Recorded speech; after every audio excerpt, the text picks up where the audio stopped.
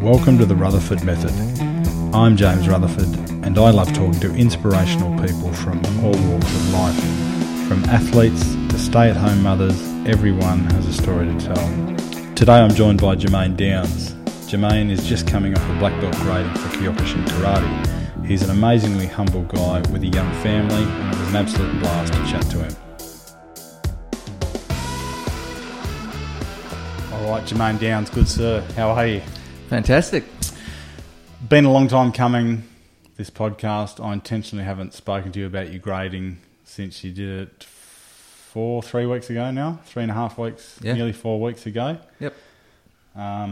So very excited to crack into this and find out all the ins and outs of how it actually went for you. Tell us a bit about yourself and your karate history and how it sort of all begun for you. Okay, so I am originally from New Zealand, and if anyone knows New Zealand well, it's a rugby union mad country.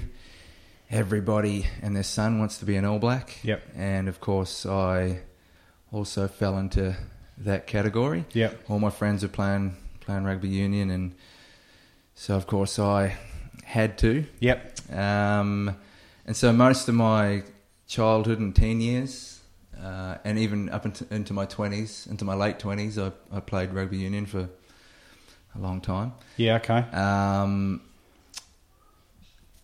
So sporting-wise, that was mostly what I did. Martial arts didn't really come into my thinking until... Wasn't even in on the radar? Not seriously, no. I mean, I watch movies, yeah. and you know, watching Every Jackie kid does, Chan and Bruce Lee, and that'd be cool to do, you know. Yep. One day. Yeah. But I was too busy playing rugby with my friends, and and then I moved to Australia. Yes. Moved to Brisbane, and I got to working with a guy that I met who ran a Kyokushin dojo. Yes.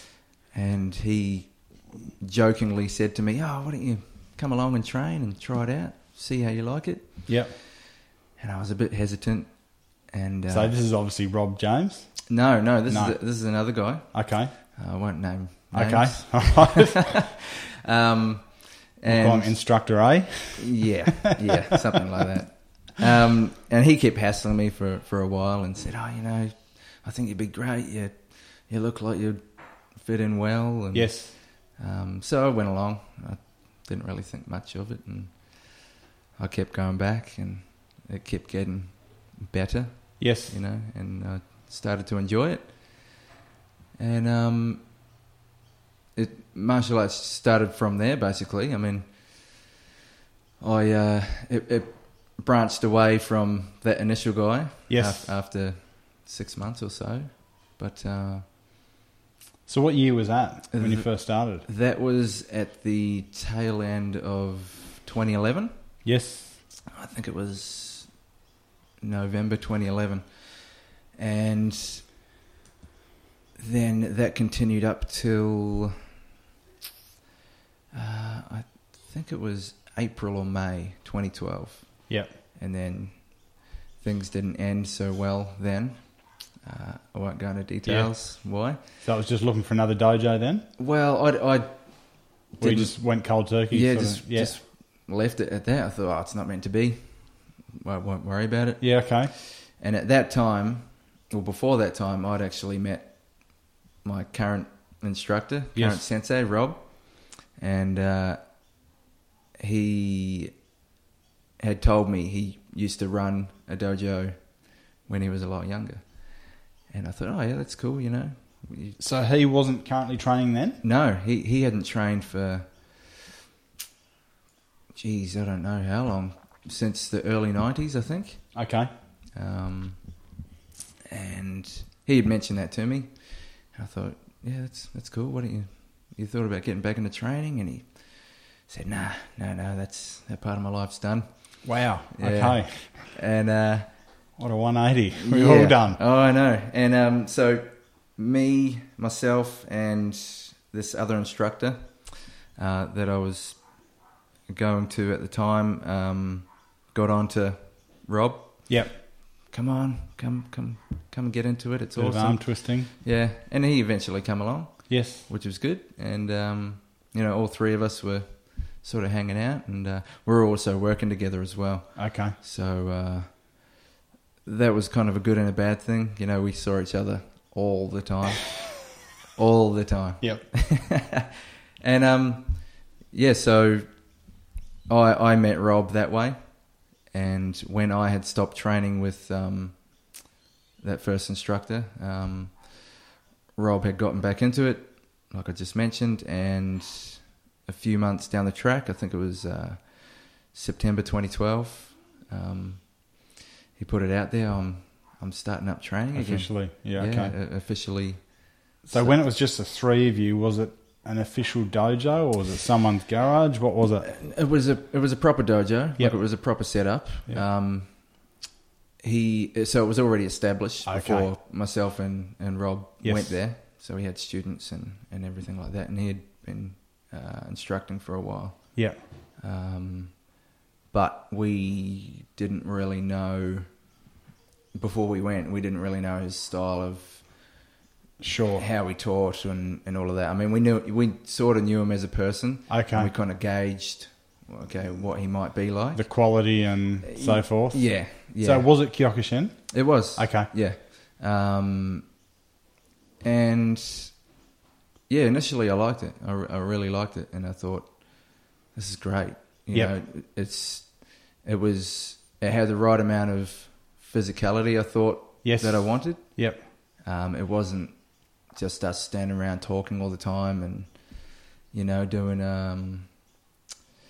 a lot of impractical things. Like we'd get worked to the bone. Yeah, okay. And I really enjoyed that. Yes. But in saying that, I think I've kind of liked that with any sort of sports that I've done, like whether it be at school or rugby union. Just like the I was physical saying. hardship and demands. Yeah. Okay. Yeah. I'm not really one for talking a lot, I don't think. Yeah. As you I've might know. noticed that. Yeah. Hard to get this amount out of you. In regards to the martial arts, you touched on a bit of it there. What else drew you to it? I watching the movies and that of the Bruce Lees and Jackie Chan's and Yeah. Jet Lees over the years. Looking at it, I thought, well, these guys are they're amazing. Yeah. Like not just actors. Yes. And the martial choreographed artists. scenes and things Yeah, like that. I mean yeah. that was pretty obvious. That it was set up for the movies and such, but I thought of it in a physical sense. How much have these guys gone to get to this point to be this Absolutely. good? And I used to think, wow, that'd be great to do something like that, to see how well, not how far I could go, but what my limits are. Yes. And it was sort of just in the back of my mind because I was busy Yep. doing other things. And I think I must have been 18 or 19, and I went to a Kung Fu studio, maybe you'd call it, a class. Queen. Yeah. Yes. And I sat down and had a look, and I thought, oh, this would be great to get into just for a start. So one thing I've got to ask about the movies you watched, was it primarily Chinese martial artists? Yes. Okay. Yes. Yep. I don't think there was too much Japanese stuff. Although the Japanese stuff that I did watch, it was all ninjas. Yes, It okay. was all, There's nothing else though, is there? Well, that's right. It was a great laugh, and I kind of watched that stuff when I was Yep. quite young, and it was a bit comical. And, Yeah. Yeah. about assassins and that sort of thing. So, so I went along to this, what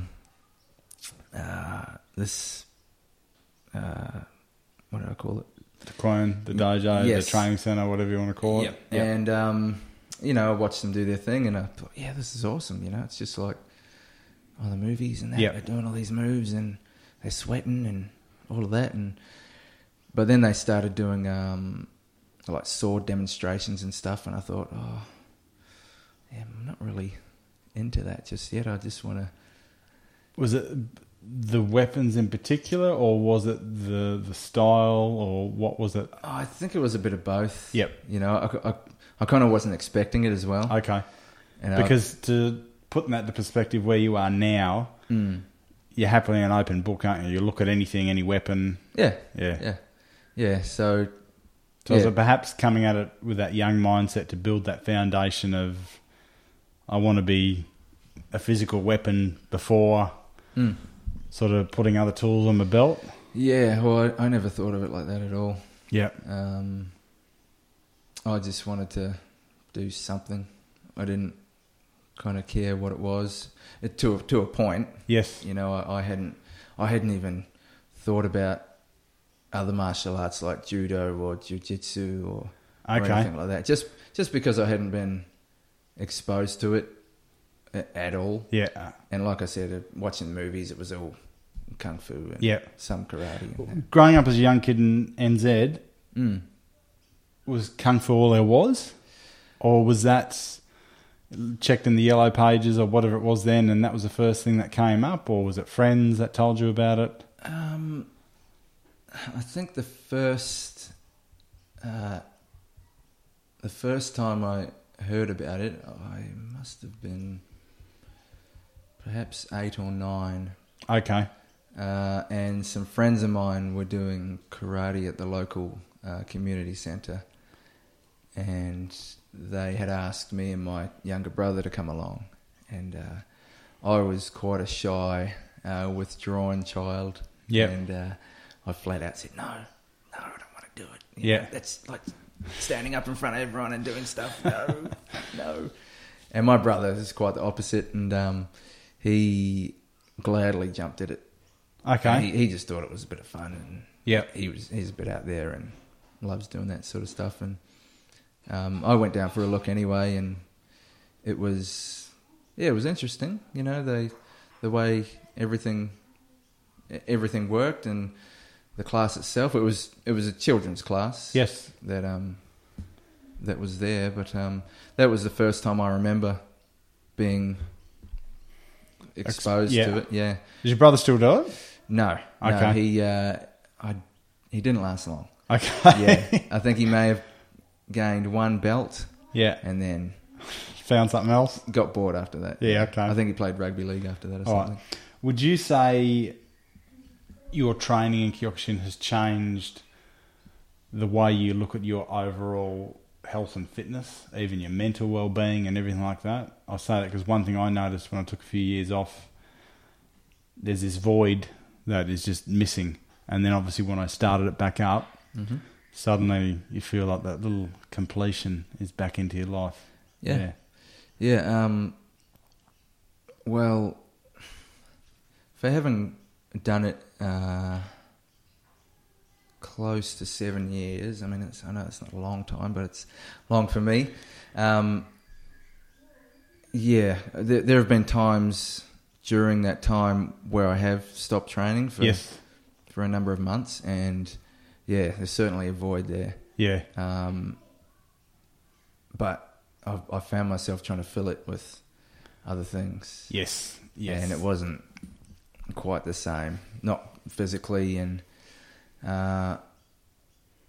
probably not until now or recently I've realised it didn't kind of fulfill me mentally, the other things I was doing. I mean, it wasn't another martial art or anything, but just whatever you fill that hole with, it's not always going to tick the same boxes, is it? No.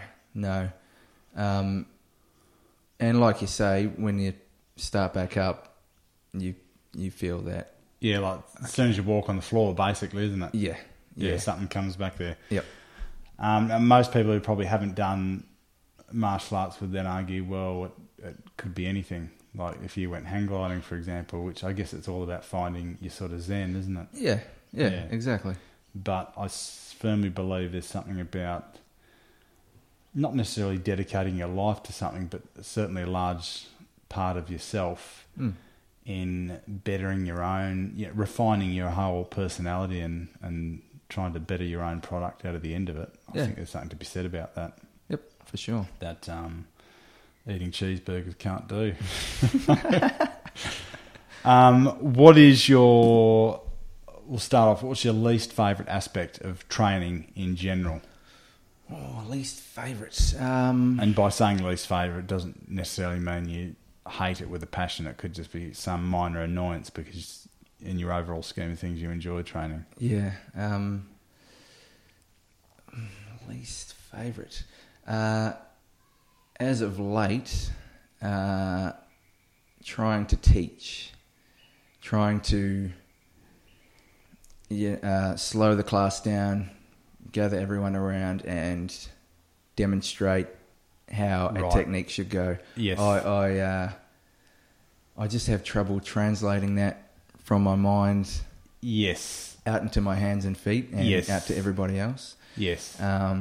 It's obviously something I've only recently started doing a bit more Having to build upon that skill. Yeah. And over time, I'm sure I'll improve. No doubt. Yeah. It just takes time and repetition. Yes.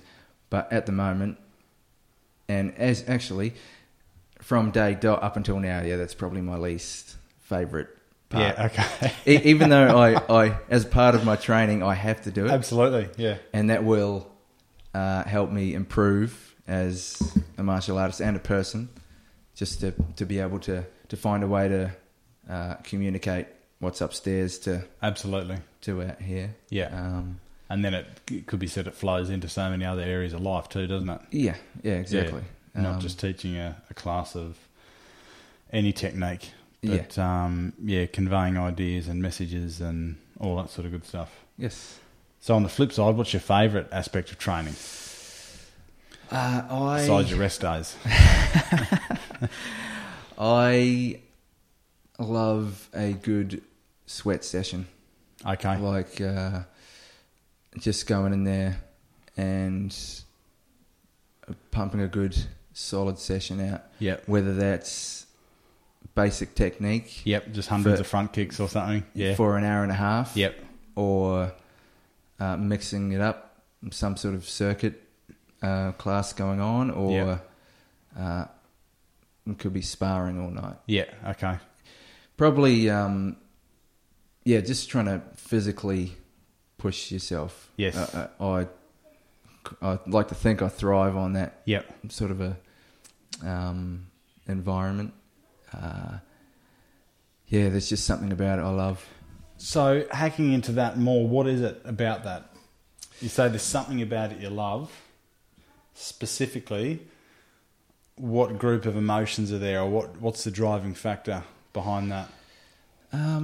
Obviously you can pull out if the competitive nature of you comes out. Yes, you want everyone else to break before you do. That's a bit of a masculine thing. Yeah. That's part of it. Over probably the last 2 to 3 years, I've thought about this a lot, and for myself, I just wanted to do better than last time. I wanted to be better than yesterday. Yes. So just improving 1% every day. Yeah, just moving up. Yep. Just going forward. And every time I got into a really physical training or class, I just wanted to do better and better and better. Whether I was having a terrible day and I wanted to do better than how I was feeling at the start of class, or do 100 more kicks than the previous night's training. Yep. I just wanted to do better. I mean, it wasn't like that at the start. It's fun, isn't it? You start and it's almost a hobby, then at some point, it's obviously different for everyone, but it flicks over from that hobby to a lifestyle. I think that's what we touched on before, where that void becomes very real if you walk away from it. Mm-hmm. That is that translation from hobby to lifestyle, where you notice something's not there anymore. Yep, definitely. Yeah. we'll go again, least favourite technique in the current Kyokushin syllabus. Now, it doesn't have to be one you don't feel you're as competent as another technique. Yeah, because I know for several of the martial arts systems I've done, there are absolute bullshit, bogus techniques you'd never catch me doing.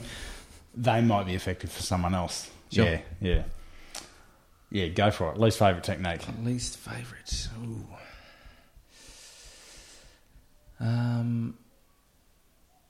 This is a tough one. I haven't really thought about it. Or one that particularly doesn't work for you. That's the other way of... Do you mean working at the time or putting a practical application to it? Anything. Or anything? Anything at all. Okay.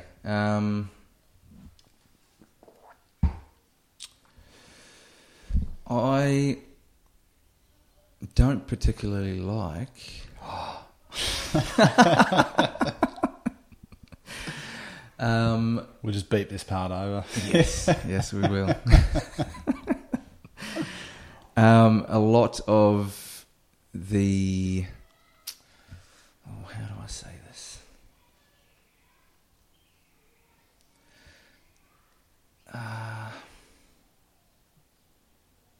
was going to say kicks, but they're more something that I like doing, but I'm just not terribly good at.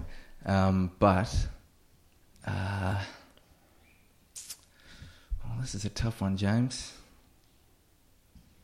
We'll come back to it. I'll go with... Yes. What's your favourite technique then? Favourite? I like a good Muwashi-geri. I'm not particularly flexible at this time to continually do Jordan Muwashi-geri, but further down the body, yeah, sure. Okay. So any turning, any roundhouse kick? I think so. Yep. At the moment. Okay. I might change my mind tomorrow. That's all right. That's all right. There's just something about it I like. Isn't it funny? Because most people I talk to about Kyokushin, even people in Japan I've spoken to about it, the signature technique is the Gidan Moshigiri. So that's a roundhouse kick to the legs, a thigh kick. Yeah. And it's a fight ender. Yeah. You land a solid shin into that meaty part of the thigh, that's it. Mm-hmm. Yeah. Probably wasn't my favourite to start with. I think I was, pretty average at it. Isn't that funny though? Because that can be the bit of the Hollywood influence as well. In movies, they only throw kicks to the head. They make all these fancy looking kicks, but from a practical point of view, you don't have to be flexible to land this kick. No. In a practical sense, if it misses and you're going like the inside, it can hit someone in the groin, which is equally as effective. Yeah. You can hit the knee joint. Yep. Obviously, you can hit inside the femoral. Yeah. There's a lot of applications for it. And I think for myself, being a shorter person, it probably suits me a bit better. Yes. Because, the average height is above mine. So, I like to think that this suits my body type better, I think. Yeah, okay. Yeah. So on the flip side, least favourite technique, you did mention kicks there. What kicks wouldn't sort of be on your radar? Oh, particularly, and this is probably because I don't spend a lot of time on them. Which we're going to come up to as well. Yes. I'm going to add something to that. Yep. I think anything spinning. Okay. That's not to say I would never be good at it. It's all repetition though, isn't it? It is. And I've myself neglected that over my entire training time. But it is quite an advanced technique as well. It's not like... It is. You graduate from round kicks to front kicks, and then suddenly you're lumped in. All right, let's start doing spinning kicks and back kicks and turning backside kicks and things like that. Yeah. I have spent time on it. Obviously, I'm not completely, haven't completely ignored them, but there's just parts of it that I find difficult, like the balance and the rotating your top half and then looking Yes. first, and I just find that all a bit... It's tricky, isn't it? Well, not strange, yeah, tricky. But in comparison, when you've got a simple technique like a Gitamosh, look, knee up, engage that hip, drive through the target, suddenly you're adding another 4 or 5 steps to that technique. Yes. When already a solid leg kick is such a great technique, why do you need a spinning kick sort of thing? Well, that has crossed my mind as well, and that maybe that has sort of prevented me from... Influence your decision. Yeah. And the other thing, from my very short time training with Sensei Rob, and this is not a critique on him, possibly a critique on the Kima organisation, is they don't seem to spend a great deal of time on lower body techniques. No. Has that changed in the 7 years you've been under the Kima banner? Or have you noticed it comes in ebbs and flows? I think ebbs and flows. Okay. Because how we train up here is a little different to down in Sydney. Of course. And so the times I've been to Sydney for seminars or for gradings, it changes every time. Flavour of the week. Yeah. So, one time we might go down there and spend a weekend, doing upper body stuff with minimal kicking. And then another time it might be reversed. Yeah. But I do think down there in Sydney, they do spend more time on the lower body. Yes. Because just having a look at the students and what some of them are capable of is... Right.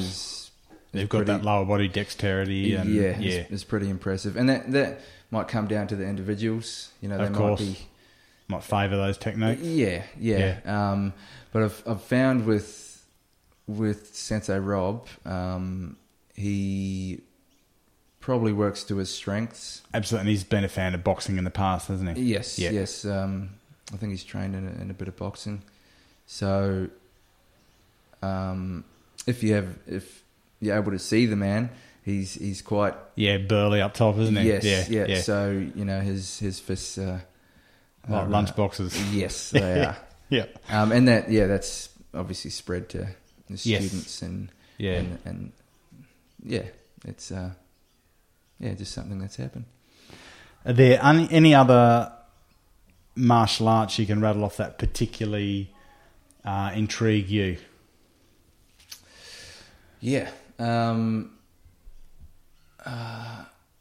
hadn't really... Like, let's say for whatever reason Kyokushin died overnight, you had to find something to fill that void. What would you be your top 3 go-tos? I think judo. Yes. Would be one. Yep. That's something I've looked at from afar the last couple of years. And what element of judo? I like all the throwing. Okay.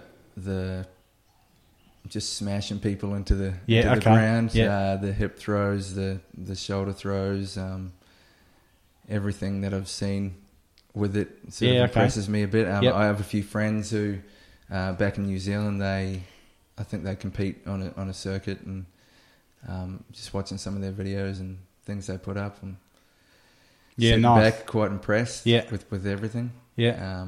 I don't obviously know too much about it. I mean, I have to look into it a bit more, but that's one martial art that impresses me. I believe Sosai had a black belt in judo as well, didn't he? I think he did. Yeah. Yes. He was up there in that, I think. Yeah. Another one. I think an obvious one, jiu-jitsu. Yes. And to be honest, I wasn't always a fan of it, simply because a lot of people I was hanging around were talking about it non-stop. So you're talking about traditional Japanese jiu-jitsu?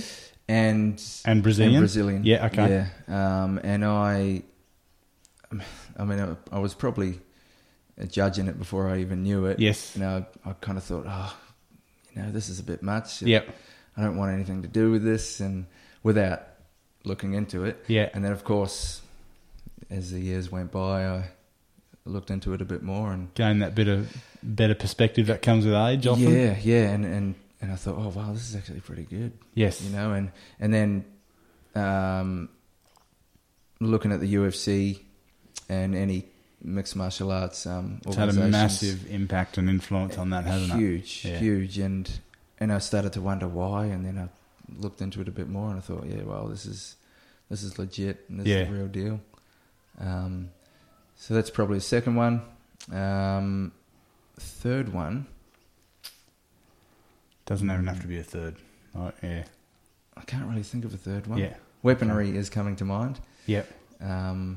Anything with weapons. Yeah. Is there a particular weapon that draws your interest?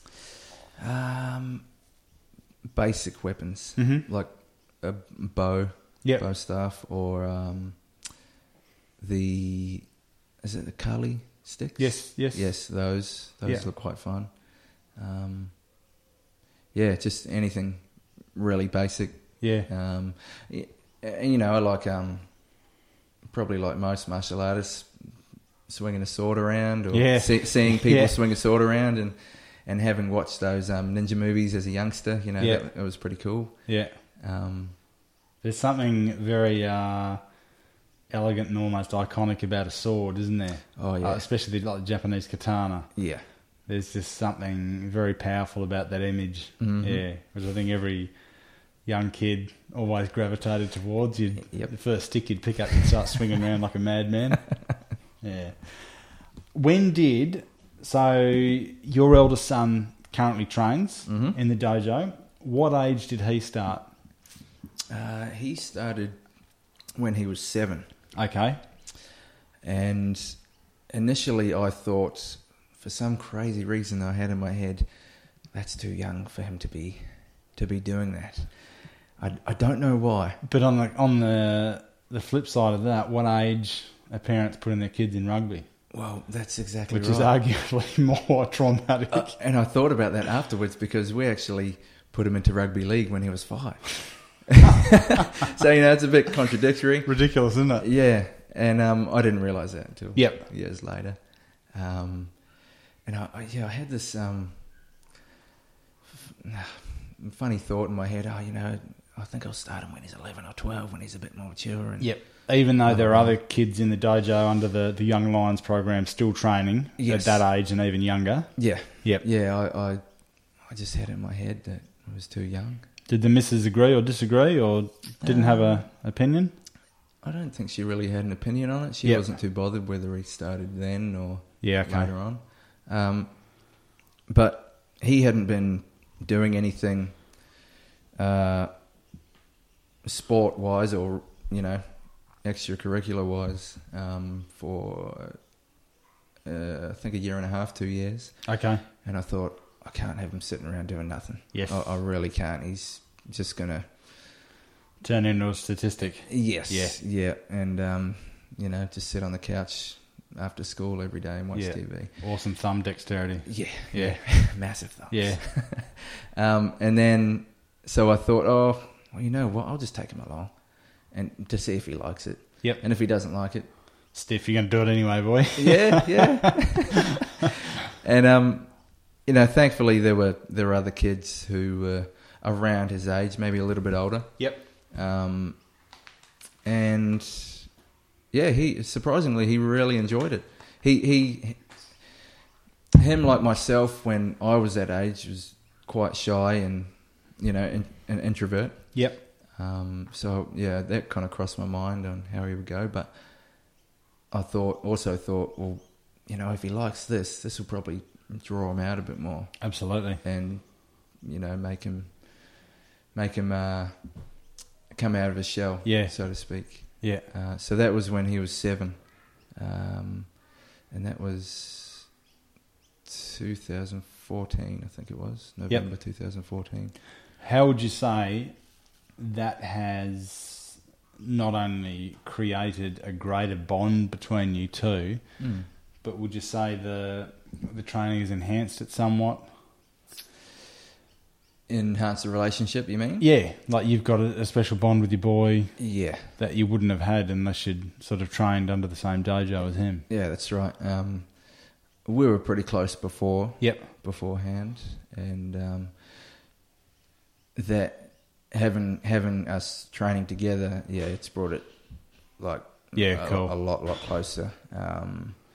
And it's not only the time spent in the dojo or on the mat, it's even the drive on the way, of course, there, and the drive on the way home, when we get to talk about. Yes, tap into that half an hour or 45 minutes for you where you start thinking about, okay, what are we going to do tonight? Yeah. And on the flip side, on driving back, we can improve on this. Yes. We can do that.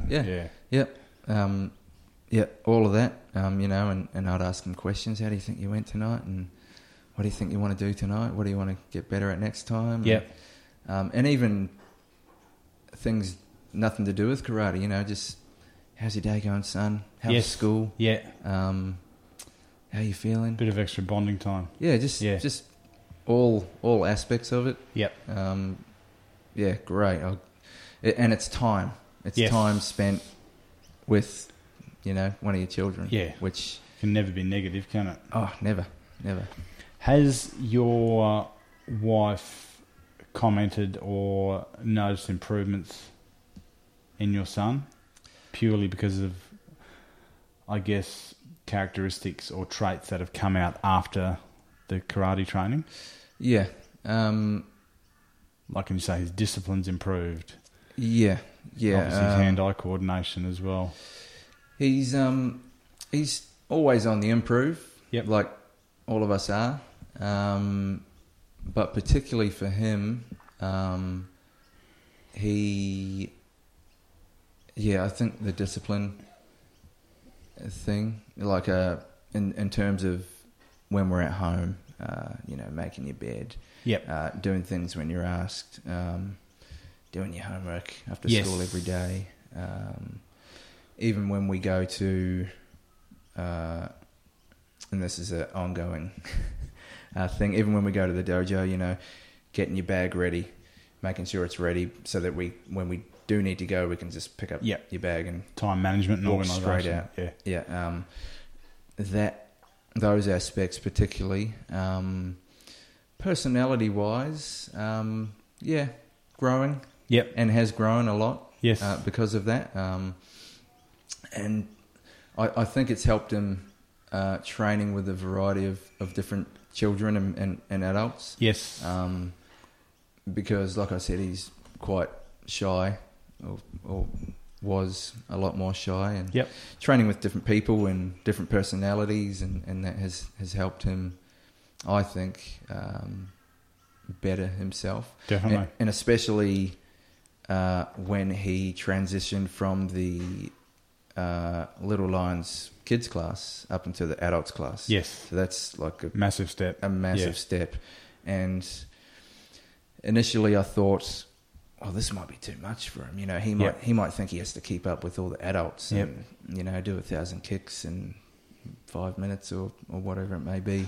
But myself and Sensei Rob have said to him, you don't have to keep up with the best person in the class because you're 11 and they're 35. Yep. So there's a difference. Just remember do your that. very best. Yeah. And just do better than you did last time. Yep. And like you just said, just do your best. Yeah. That's all you can do. do. And I think that's quite an added bonus for the adults too, because in my mind, seeing those up and comers there trying their heart out, I think it's very inspiring. To have that mix, because when I used to train, it was only ever one mixed class of you had kids that were 4 or 5 right up to the guys who were 60, and I just think there's something about that mixed community. Yeah, all body types, all ages, all genders. It was really good. Yeah, everyone just trying their heart out. Yep. The core of the podcast, mate, the grading and the training. Ooh, here we go. What I want to talk about. So when you first started, or when was it, training in Kyokushin? Sensei Rob's obviously mentioned, he's like, hey, Jermaine, you should go for your Shodan. You should start thinking about Shodan in a couple of years. Mm-hmm. when was it that really cemented in place in your mind, like, I am going to have a crack at this, or I'm going to do it? It's, yeah. Probably quite late in the piece, okay. to be honest. Yeah. From memory, I think from about green belt upwards. Okay. That was when I first went down to Sydney for a grading. For your brown? For my senior green, I yes. believe it was. Yep. And that's when I got a understanding of what I would need to do. Where the intensity needs to be. Yeah, and yeah. where I need to get to yes. to be able to possibly achieve that. Yeah. That was probably the first time that I thought, oh, maybe I can. Maybe I can get there. Previous to that, I hadn't really thought about it, to be honest. Okay. I just wanted to show up to training. Yep. Do my thing and go home. Yep. And it was probably even less than that when I first started. When I was a white belt, I was probably worried about or wanting to get that next colour belt. I need that next belt. Yes. And then, that after a while it wears off, doesn't it? It does, yeah. And it wasn't until, around that green belt sort of stage and going down to Sydney, I thought, maybe I can. Yeah. Maybe it's possible. Yeah. It's kind of hard to describe when you think maybe I can do it. Yeah. Because I spent a long time sort of, I don't want to say stuck in Brisbane or stuck in the dojo, but I kind of, and this is not a bad thing, was kind of just worried about myself, and I've just got to get to the next belt. Get to the next belt, show up to the next training night. Yes. Pass the next grading. All of that. But, kind of a funny or a different sort of a way of looking at it once you realise, okay, yeah. So in contrast to that, years ago, you're going through the motions, you're turning up, doing your training, eyes on the next belt. Fast forward to now, what's your mindset now? Now I think, well, back then I didn't really have that long-term goal. Yes. Like back at the start, yep. I didn't have, okay, I'm going to get to black belt. We need to do this, and this to get there. You know, that was non-existent. Yep. Now I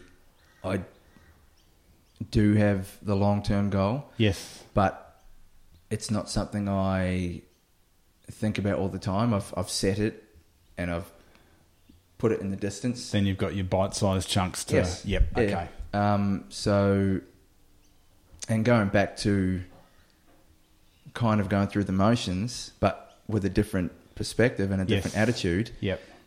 And going back to what I was saying earlier about being better than yesterday, I try and take it one training night at a time, or a step at a time. Okay. Yes, brilliant. I need to do this right now, put all my concentration and energy into this right now. Yep. Then maybe we can move on to that once I'm satisfied. Comes this down is to good that enough. journey of 1,000 steps, doesn't it? Yeah, it's exactly. What it is. And that's what I am getting better at doing, and I think for me it makes it a lot easier. Yes. I mean, I kind of wish I'd done that earlier in the piece. It might have made things a bit different. Not saying better, but different. But I was a different person. Yeah, and at the same time, you don't know then how that would have influenced or changed the character you are now. Exactly. Yeah. Exactly. Yeah, so I mean the road's not always supposed to be as easy as possible, is it? No. Sometimes the adversity, and that's actually one thing I was going to bring up with your son training, that I think there's a real void in society at the moment. Kids and people in general, especially adults, they don't fail enough at things. They don't do things that are not only physically exhausting and demanding, but mentally. Like they don't get completely gutted, pulled down to really question their values, question what drives them. Everything's just so easy, and there's nothing that really challenges people. And I think that's super important for kids to learn what failure is, how to fail, and more importantly, how to bounce back from it, how to learn from your failures and go forward and apply those principles to the rest of your life. Yeah. Rather than you see all these middle-aged people who have never had to do a fucking hard thing in their life. And, you just you don't want to, but you do. You judge them, and you sit there and you think, well, what have you done? Can you tell me what drives you when the chips are down? You know, when you're, whether it be, go back to the military mindset, whether you're soaking wet, you've only got the people next to you can depend on, and the chips are down. What are you going to do? Or the sweat is rolling. For in your case, your left arm is nearly fucking paralysed and someone's there trying to tee off on your head. And I bet I think you just mentioned before the podcast started what you wanted to quit 5 times throughout the grading, something like that. Like people have no concept what that is like. No. People are so quick to quit at the first sign of mental, physical hardship, anything. David Goggins says it best, everyone quits at 40%. Yes. Yeah. One of my favourite humans. Yeah, we don't really know what our capability and our potential is. Leading up to your grading in December, we'll go back. Was this your second attempt? It was. Okay, so tell me about the first one. When was that? The first time was a year prior. We had gone down to a seminar in Ballina and Lismore. That Hanshi was taking. So I think there was myself and maybe 2 or 3 other students plus Sensei Rob went down. And without blowing too much smoke up my backside, we got told we were quite impressive, and everything was looking really sharp. And Hanshi quietly said to Sensei Rob, "Why don't you think about bringing Jermaine down, pushing him up the ranks to the black belt grading in December, which is December 2017." Wow! And Sensei Rob had told me that. I thought, "Well, really?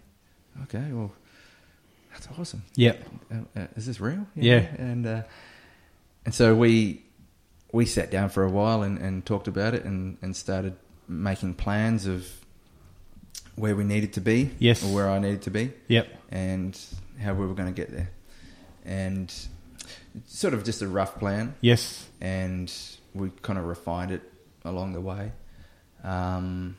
but along the way, we were doing extras, and outside of our normal dojo class time,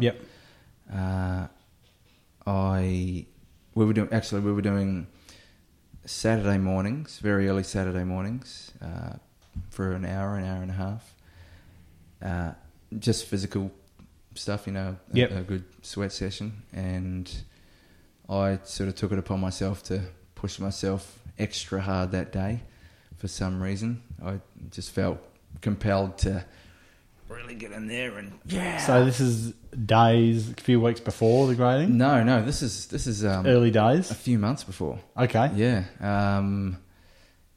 Maybe even 3 months before. And I had trouble with back injuries. Previous to that, which had troubled me. Well, have troubled me throughout the years in karate and in work and everyday life. And this particular exercise we were doing squats with a training partner on our back. So they jump up. And, of course, I picked the heaviest guy and started doing squats. And I was feeling okay for the first few, and then a few things started moving about. And fatiguing and, yeah. Yeah, and I started not feeling so great. Yeah. It's particularly in my back. Did you do the masculine thing though? And yep, she'll be right. Keep going. I did. Yeah. Stupidly, Yes. and Sensei Rob actually asked me on a number of occasions. He said, "Jermaine, are you okay? You look like you're struggling. Is your back all right?" Yep, of course it is. Yep, don't worry about me. And I kept going, and then he'd ask again, and I'd say the same thing, and so we finished the session, and I was fine afterwards, probably because I was quite warm. And then I think it was the next day, or maybe a couple of days after, I could hardly walk. Wow. Simply because just that weight and that pressure on my back had put just too much... Just compressed your discs. Strain on my discs, Yep. which are already degenerated and quite... thin as they are, it just felt like it destroyed my back, and my legs felt like they were on fire. And I think I took a week or so off work and had to go get MRI scans and doctor's visits. And obviously no training for that fortnight or weeks, whatever. No, and the doctors advised that I didn't do any serious sort of training for the Certainly don't do any full contact gradings in the next 6 months. No, and they said that, and I was thinking, oh, of course, doctor, sure? I'll listen to you. Yeah, okay, right. And I thought about just ignoring it. I thought, nah, it'll be all right. It'll be fine. I'll just put a Band-Aid on it and move on. Yep. And then I actually thought about it, and I was having a chat with Cherie, and we were looking at a few things, and it sort of crossed my mind, well, if it's this bad now and I keep training on it, yes, and when I get to the grading, it's going to be an intense day, and if something happens there and I get seriously injured, I'm fucked. Yep. There's months off work and potentially ending your martial arts. And I didn't want to think about that. I just want to tough it out, as a lot of males anyone with do. Testosterone in them does. Yeah. Which, unfortunately, 90% of the time is at a detriment to your own health, isn't it? Yeah.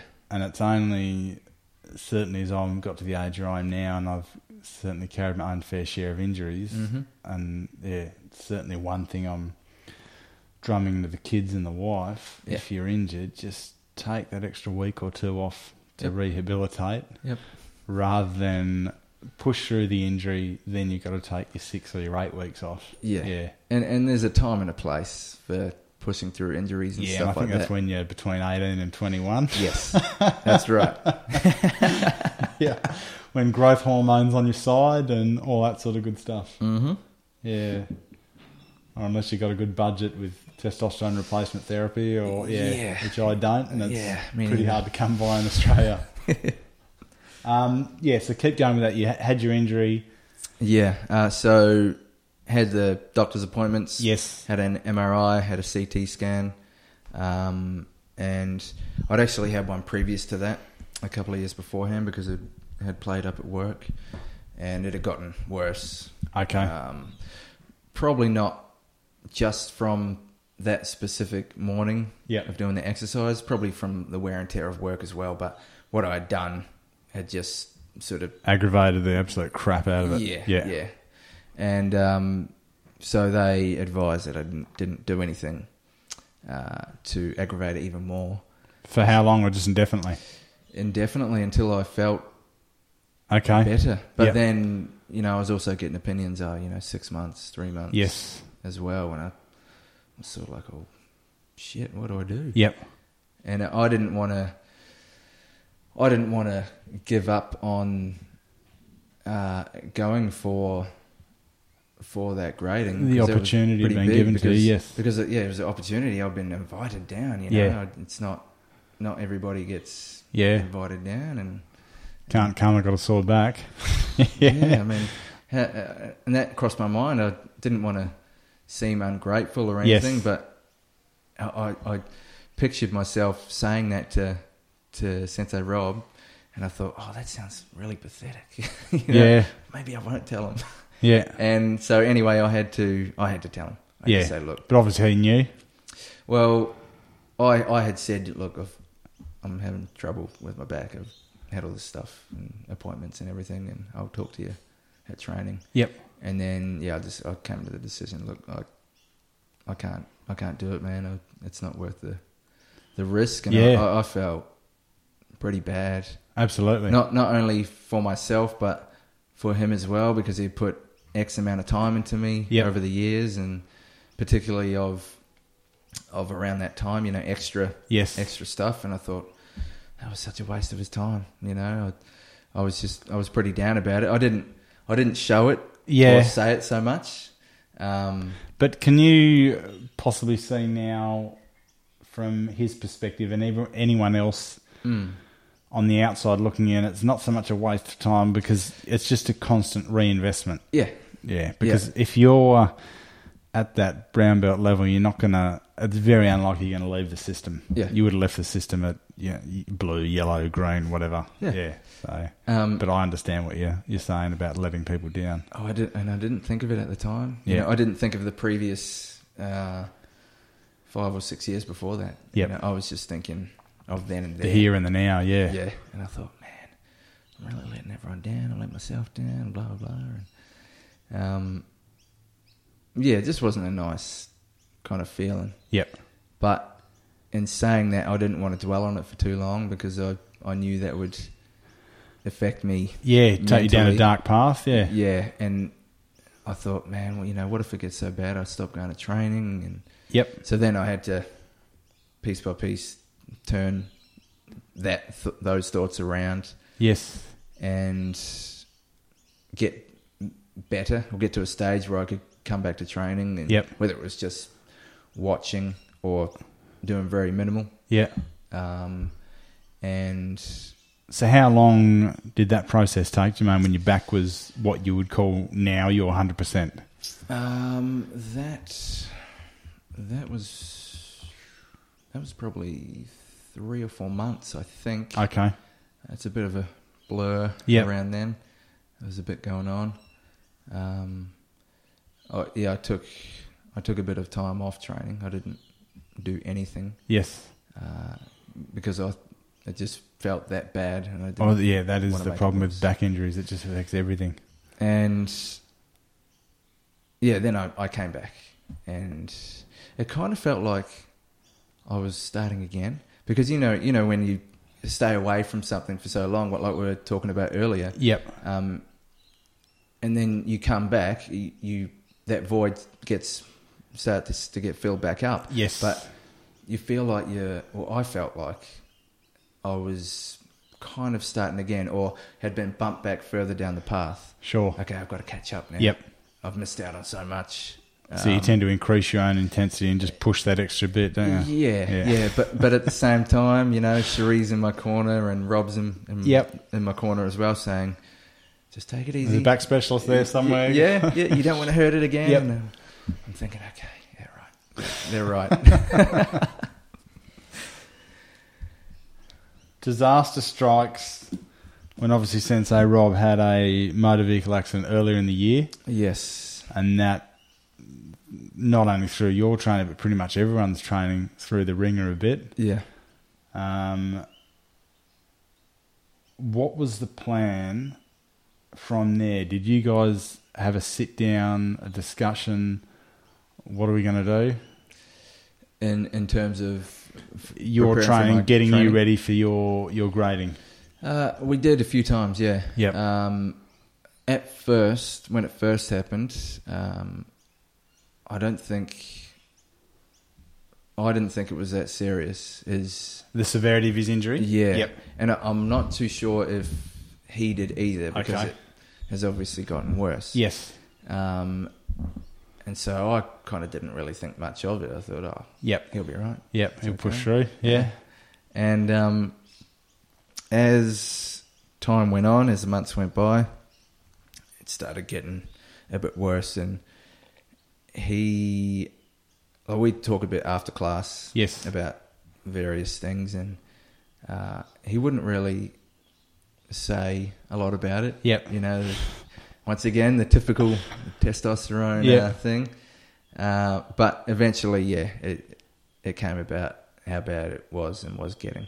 Yep. And then we talked more on where we were going to go for myself for that grading, what we were possibly going to do. But then a lot of the time, because of all the things he was dealing with, like all the meetings, medical appointments, and, everything. Yep. Yeah, all of that would throw it out basically. Yeah. And so we'd say, okay, we'll reschedule. We'll do this and this at this time. Yep. And we'll have a look at this and that. But then it got to a point where he was that busy with everything he was dealing with, plus doing karate a couple of nights a week for, 2.5, 3 hours at a time. Yeah. He just didn't have time Yep. to do that extra stuff. So I was thinking to myself before me and you talked. Yep. I thought, well, I'm gonna have to do this myself. Yeah. I'm gonna have to, if I really want it, I'm gonna have to, Which is quite a daunting process. pull finger and just do it. Yep. And so I had started doing extras. Yep. Nothing too extreme to start with. That was mainly strength and conditioning or technical, a bit of everything. A bit of everything. Yep. Yeah, it wasn't anything too much, like I said, just to get a start. Yes. And get a roll on. So what sort of month are we talking here, Jermaine? Your grading was in early December. How far out have you started this extra? That was probably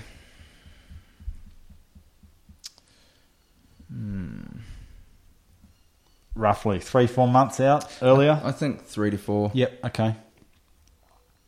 Yeah, but the problem was it wasn't structured. Yes. Like I hadn't properly sat down and thought, okay, I need to do this day. Or I need to peak here.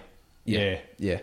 And I don't know if that was from my inexperience or not having sort of had to work to such a goal. A strict, yeah. Yeah. Or even just being slightly overwhelmed. Yeah. And, there was a lot going through my mind. I bet. And all of that. Yeah. And then, that's when me and you started having a chat. A bit of background. I spoke to Jermaine one night after training, I believe, and just offered to throw together, I think at that stage it was a 9 or a 10-week program. Yeah. Something just to mainly increase your strength and conditioning. Mm-hmm. And we sort of spoke and got together every Sunday and went through some technical applications of the syllabus, which is, I think, in hindsight, more for my learning than yours, mate, which was good. And then got stuck into these kumite rounds. And I think one of the trademarks of the Kyokushin black belt is the 40, on paper it says 40 minute and a half kumite rounds. Yeah. So to put that into perspective for people who don't have a karate or even a martial arts background, these are bare knuckle full contact rounds.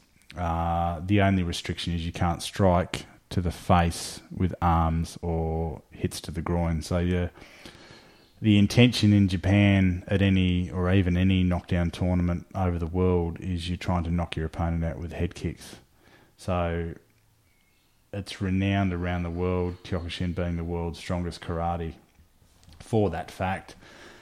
And the 40 kumite rounds at a minute and a half is just a bit of a loose minute and a half, as we'll describe. Yeah. But we gradually, every Sunday, I think we started maybe at 15 rounds and then every week just added 5 rounds progressively. I won't go too much into the program I did because it's not very interesting, but did your nutrition change leading up to the grading? It did. Like, you're a bit of a lean, mean-looking individual now. Yes. Did you feel as though you wanted to drop weight or perhaps put some on, or what was your sort of process behind it? I thought about maybe putting some weight on. Yes. But... Because there's obviously some big heavyweights down there you knew you'd be sparring. Yeah. Yeah, and I wanted to be able to take that punishment a bit better. Yes. With a bit more weight behind myself. Yep. But then I thought, well, that's probably going to... It's a double-edged sword, isn't it? Yeah, it's probably going to affect me in other ways. More weight to carry or an impact to cardio. Yeah. And I'm not, at the moment, I'm probably not the most mobile, relaxed person. Yes. As it was. And I thought, well, yeah, if I'm putting more weight on, I'm going to be even less mobile. Yeah, okay. Yeah. How much... This is the psychological training aspect of it. Mm. Did you put any thought into that, or was there any meditation or any sort of self-talk, anything like this going through your head? Yeah. There was plenty of everything. Yeah, like visualization, things like that. Yeah. Yeah.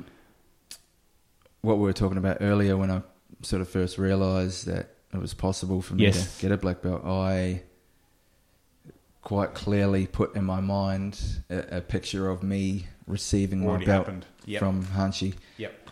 The clearest picture I could think of. And I just kept referring back to that. Yeah. Yep. And I could always see it. And so the more I thought about it, the more it was going to happen. It was going to be possible. Yep.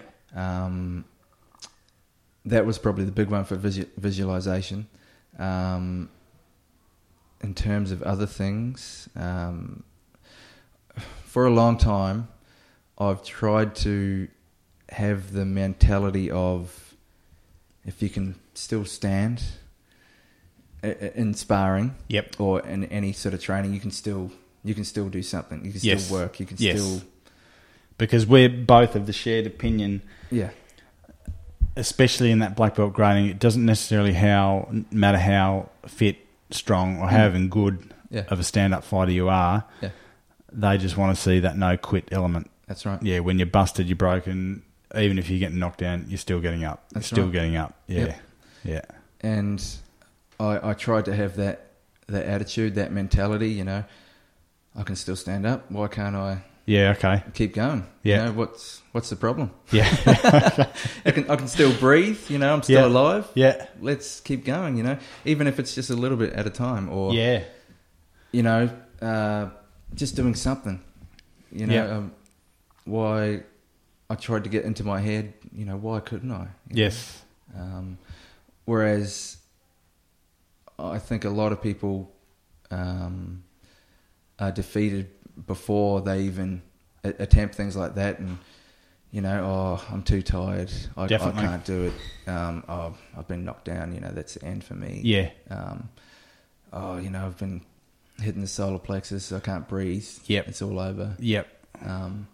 And I just tried to say to myself as often as I could, sometimes all day at work, or, you know, all night at training, if I'm still standing, if I'm still breathing, just keep going. So that was your little mantra. Yeah. Yeah, that's cool. Yeah. Brilliant. The day of, the weeks of leading up to it, there's obviously a combination of emotions, nervousness, excitement. What did Sensei Rob sort of say to you in the hours leading up, or even the weeks and the months leading up to the grading? Do you have any sort of words of wisdom he passed on to you? He did, yeah. Yep. Quite a number of times we talked about it, because I was, as it was getting closer, I was getting more nervous. Yes, of course. Worried, thinking I hadn't done enough, perhaps, even though I thought I'd done a lot.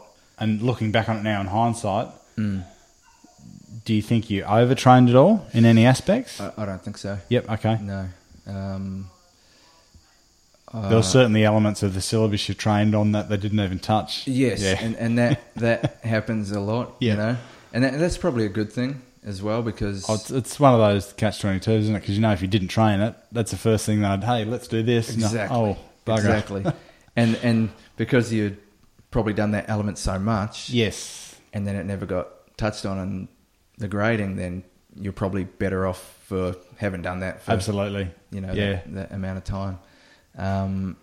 But Sensei Rob, he had a lot to say Yep. to me because, it was getting closer week by week, day by day. And, I'm looking at the calendar. Oh, shit, it's in 2 weeks. Yep. Oh, no. Have I done enough of this? Am I doing this right? Yeah. Can you have a look at this for me, Sensei? What do you think I should do here? What if this happens? Yep. And I didn't think I would be like that, but I perhaps I was thinking about everything that could go wrong. But second to that, I think that comes down to your nature as a perfectionist when it comes to your technique as well. Yep.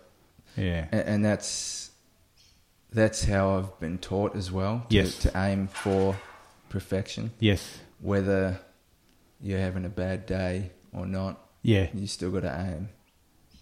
Yeah, high. keep that high standard. Yeah. Yeah. And that's exactly what I wanted to do down there. I just wanted to do it the best possible way I could. Yep. And of course, that led to thinking about other things and worrying a bit. Yeah, okay. But Sensei just reassured me, it's going to be fine. Yep. And like I alluded to earlier, I was thinking of just a day. I was thinking, it's all that matters is what happens on the day. Yes. And I hadn't thought about the previous, X amount of years I trained. Yep. And he kept reminding me of that. Yeah, okay. Which was good because I stopped and I thought, oh, yeah, well, that's 100% true. I hadn't thought about it like that. Which, after training all that time, I would have thought of that sooner. Yeah.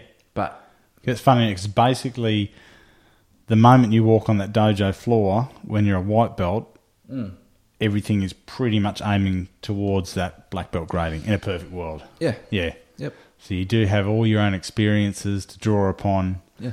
Yeah, so I could definitely easy to get that tunnel vision and, oh shit, what am I doing here? The big day's here. Exactly. Yeah. And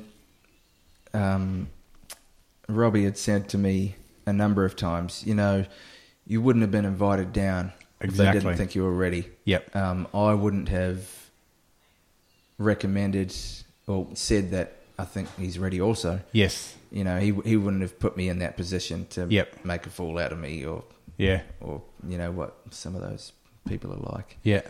To set you up for failure. So that was very reassuring. I tried to keep that in mind, Yep. I am ready. Yeah. So big day, fly down to Sydney. What do you have for breakfast? On the day? Yep. Had a bowl of oats. Yep. So sorry to put this in context for the listeners. Obviously, it can vary anywhere between 5 to 7 hour grading, something like that. Yeah.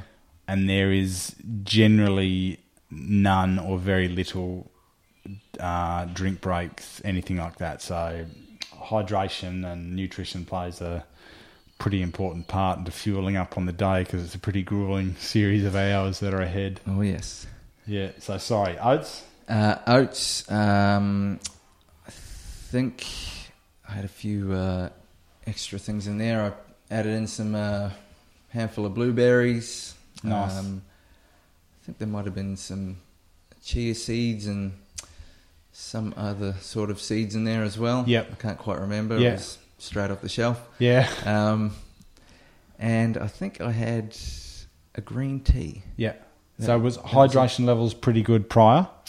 Yeah, I drank a lot of water the previous 2 days. Yep. I think the day before 3 to 4 litres. Yeah, okay. And before that, maybe 3. Yeah. So weather conditions down there would have been typical Sydney summer, like probably high 20s. Yeah. Low 30s. You're in second story of a building, I believe, in a pretty crammed Yeah. dojo, so it's a lot of body heat. Yeah. Okay. How would you describe the grading comparing it to a normal Tuesday or a Thursday or a Saturday training session? So you obviously go through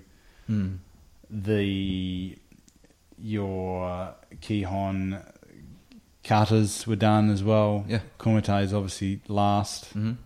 Pretty stock standard in that regard. Yes, but expanded on. Yes. For the various grading. So not only for techniques as well, but repetition of techniques? Yes. Yep. Yeah. Okay. Especially at the beginning, like what we would do in a normal Kihon session. Yep. Just cycling through all of those different techniques 50, 60, 70 times. Yep. For maybe that first hour or so. Yeah, okay. Just to get warmed up. Then did you get techniques pulled apart or random questions thrown at you? Why are we doing this? Name this technique. What was it? Not so much of that? Not so much. Okay. Which was something I was really worried about. Yep. Because I thought, maybe I haven't done enough of that. But it also just depends on the day. Yes. What the Shihans and Hanchi, yep. What they think, what they know that you know. And what they see. And what they see. Yeah. So if they're satisfied that you can do this properly and you look like you know what you're doing. Yeah. Bullshit baffled brains, isn't it? Sort of, yes. Yeah. But, they'll also talk to your instructor. They would have talked to Robbie a few times and, have you guys done this? Have you been doing this? Yeah. Tell me what he's like. Yep. So, once again, it wasn't just about then and there. It was, what had been done previous. Yeah. How's his homework looking? Yeah. Yeah. Okay. Were there any surprises in the grading that caught you off guard? In terms of technique or yes. Yeah, let's go with that. No. Okay. No, I thought I had covered everything pretty well. Yep. So in terms of preparation for the syllabus, obviously at the end, looking back on it now, you're 100% prepared? I like to think I was. There was actually, now that I think about it, there was a couple of things that I hadn't thought of. Yeah. For some reason I just had skipped my mind. It was clearly quite there in the syllabus, but I thought, I know that well enough. Right, okay, that's what it was. And so I concentrated on everything else. Yep. And then this one thing... Which was? Got brought up. It was a spinning Moashigeri. Okay. Which I thought was something I didn't have to know. Because I think... Well, I thought it was for a higher grade black belt. Okay. But a few of us got pulled up to do it. And I'm not too sure if that was... So was it just the guys grading that got pulled up? Yeah. Yeah, okay. Yeah. So I'm not too sure if that was to see if we actually knew it, because they would just say it in Japanese. Yes. And you'd have to think fast. Okay. Rehearse it and off you go. Yeah. And I'm not too sure if they just wanted to see if we knew what they were talking about. Could recollect the data and Yeah, or if we actually knew it, knew what to do. And thankfully, I think I listened pretty well. And you must have, mate. You got the black belt. Yeah, well, exactly. Yeah. And I thought, okay, that's one of those kicks. And so I got up and I thought I did it all right. Yep. For not having practiced it that much. So give me an example. How many reps did they call through? Like 10 or 20 or something? I think because there were a few of us and they wanted to pick apart everyone's technique, or like did they have you up individually, or just the guys that were doing their black belt grading? Individually, for certain things. Yep. To put us on the spot in front of everybody. Yep. But they also wanted to probably not spend too much time, of course, on particular things. But I think it might have been 5 to 6 times. Yeah, okay. To do this thing. I mean, it doesn't sound like much, but... Oh, when there's 100 pair of eyes on you and you're nervous already? Yeah. Absolutely. Yeah. And so I thought I'd executed it pretty well. And then, of course, I got told, Yeah, no, that's not how we do it, Jermaine. Do it again. Yep. And I thought, oh, what have I done wrong? Okay, I'll change it up. I'll jump higher. And I thought, okay, yeah, I've jumped higher. I've jumped like a foot higher. Yep. And of course, Hanshi says, "What are you doing? That's not how we do it." And I've got my head down thinking, am I really messing this up that bad? Yep. And I did it a few more times, and basically got made to look like a kind of a fool. I mean, I didn't do it completely terrible. Yes. It was just a couple of things that. So the technique you're talking about in English, is it a turning backside kick or turning back spinning kick or a jumping back spinning kick? Jumping Right, okay. back spinning kick. Yeah. Yep. And like I said, it's not something I'd done that often. Yes. Because like I have said, kicking was I had to spend a lot of time on. And it is quite an exotic and fancy kick. Yeah. It's not. It's something we obviously need to know, but it's not something you'd pull out. Yep. 9 times out of 10. Exactly. Unless you're on a movie set. Yes. Yeah. Doing your fight choreography. The kumite.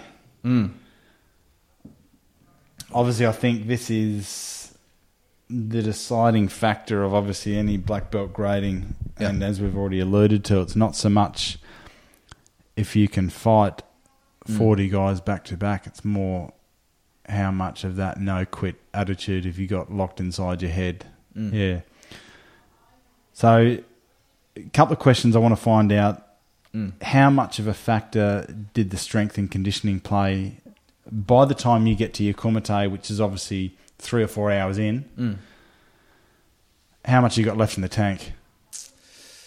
That's the thing. Previous to the grading, I may have even been told by yourself, but other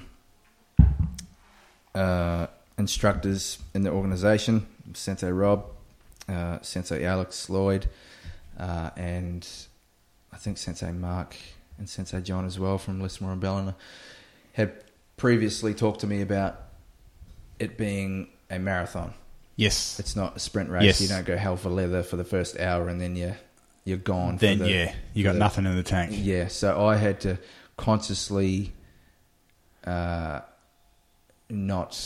gas myself. Yep. Within that first. Go at it like a slow, methodical pace. Yeah. But also keep that intensity there to show you are defending yourself and intelligently attacking and all that sort of stuff. And even though I think I did that pretty well, I kept that intensity high, but for a long period of time, even though I got to the point of the kumite, I was still pretty wrecked. I bet. Not completely so that I couldn't spar. Yep. But, a lot of energy had been burnt and was tired and thirsty and hot and all of that, which is why they have it. The whole idea, isn't it? Yeah. So that's how I tried to think of it. I wasn't holding back but previous. Yep. But I wasn't going 100 miles an hour either. Yeah. Okay. And that's how I tried to approach it. So obviously there's names down in the Sydney dojo, heavyweights, particular students who are more adept at kumite than perhaps other aspects of karate. Mm-hmm. You see them across from you. How do you prepare for that? Do you just think, okay, let's just bring on this ass kicking. I'm just going to get in that happy place and lock the door and not let anyone in? Yeah, basically. Yeah. There's no escaping. Yeah. You can't... Well, you could, if you wanted to fail your grading, just walk out the door and see you later. Not get an invite back. Yeah, exactly. Yep. But because I had come so far and I was so close... Yes. I just had the mentality, you can't run away. You've just got to face this. Definitely. You've just got to take whatever punishment gets dished to you. Don't take it personal. Yes. As well, because I myself probably at times, small times, have thought, yeah, this guy's out to hurt me on purpose. During your training or just that grading? No, during training over the years. But I've also seen other people take it quite personal as well. Yes, okay.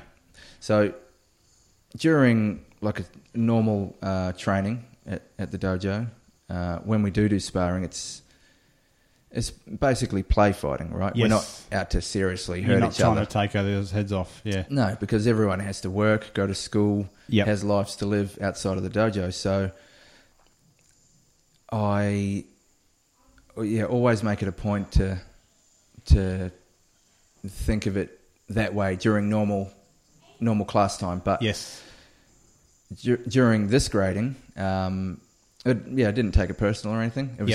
It was just something that I had to go through. Yes. That's what Sensei Rob kept saying to me. Yep. It's just something you have to go through. Yep. You just have to do it. Yep.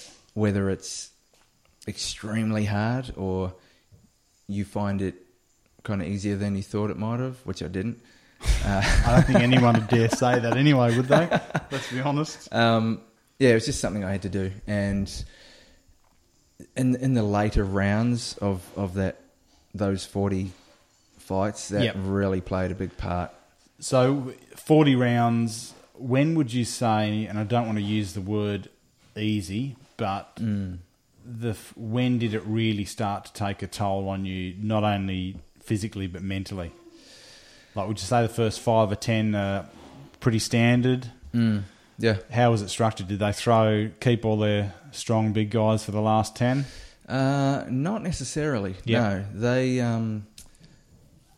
I tried not to pay too much attention to how it might go. Just one after the other. Yeah, I tried to just think of it as, just spar the guy who's in front of you. Yep. You know, but at the same time, I kind of wanted to think, okay, well maybe they're going to do it in 5 to 10 blocks. You know, the first 5 will be this intensity, then it will go up, and then it will go down. Yep. But I knew if I thought about that too much, you're in for a while to hurt. Yeah. So I primarily tried to just take it one fight at a time.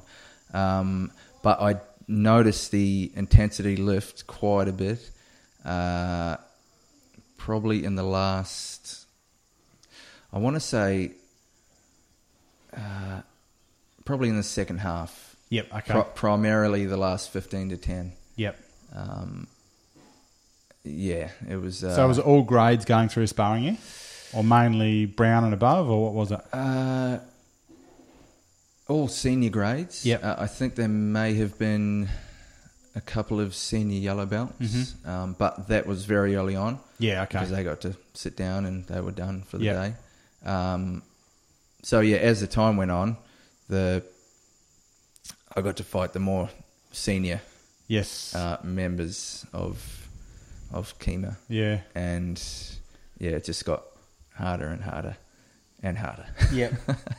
Mentally and physically. I bet.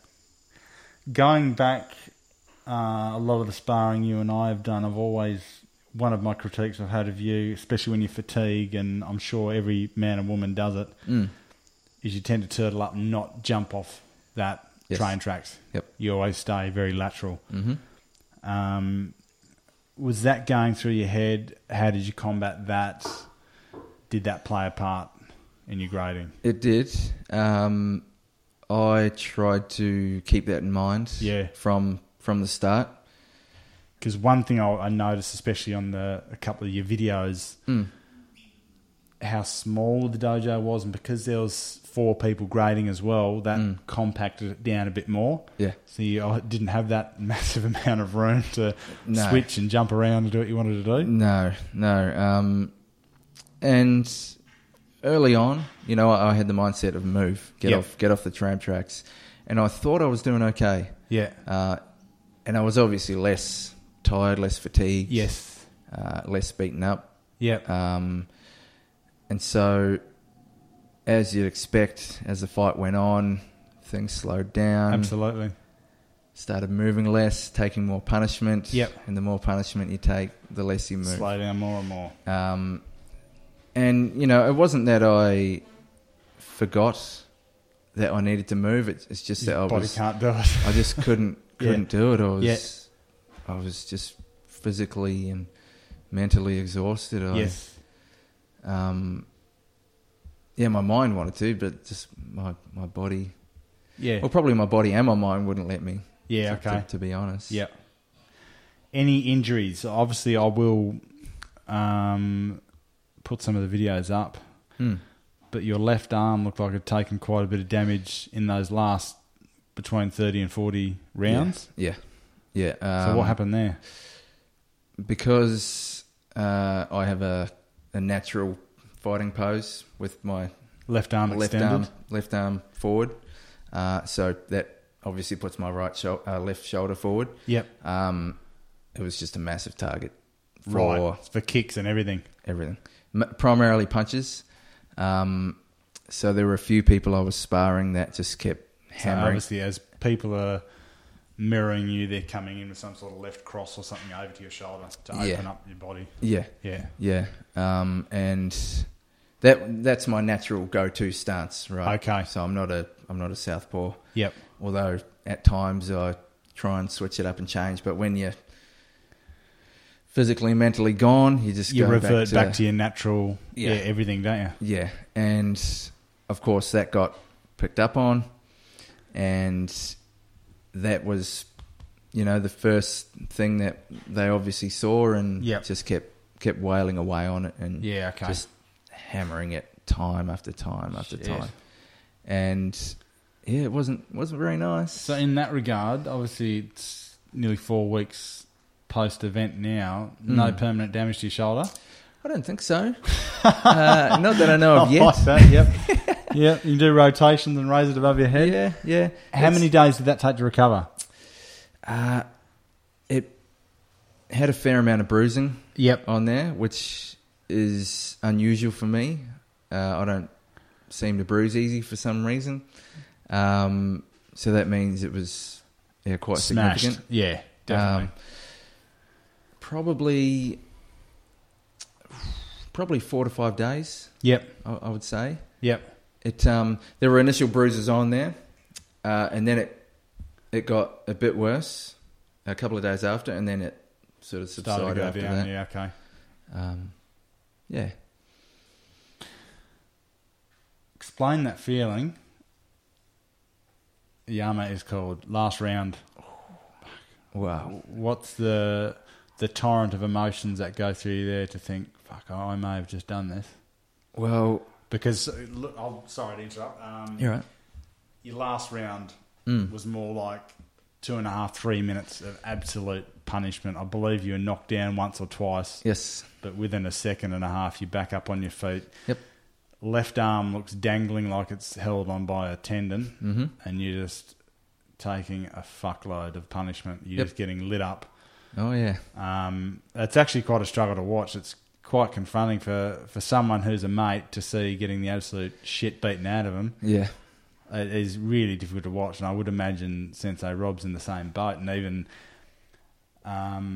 what's it like for you watching that video? Because you know firsthand how fatigued you were, how much of a psychological part it's played, how physically fatigued you are. Yeah. But on top of that, you know you're about to get your black belt. You know you've gone through the ringer and you've come out on the other side of it. Yep. Watching that, I don't actually remember a lot of it. Yeah, to be honest, I was that far gone. I was in another world. Yeah. But I do remember in previous rounds having trouble hearing when the rounds had ended. So a lot of the time they would go on for 10, 20 seconds longer.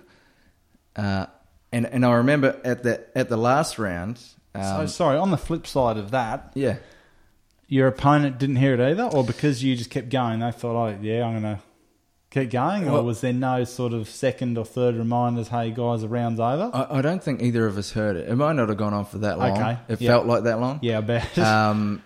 But I remember it being quite noisy because it is quite a small dojo. And there's a few gradings going on. Yeah. And the call to finish the round probably wasn't. Yeah, and they are even quite tricky to hear on the videos.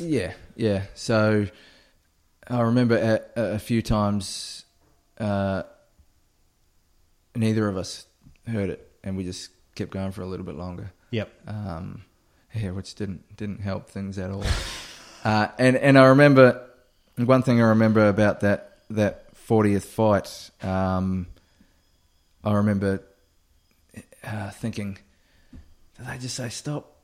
Is that the end? Is your mind starting to play tricks with you? Is that real? Yep. Did they just say that? Yep. And then, there was a lot of applause and clapping, and it's a hard sort of a feeling to describe. Yep. A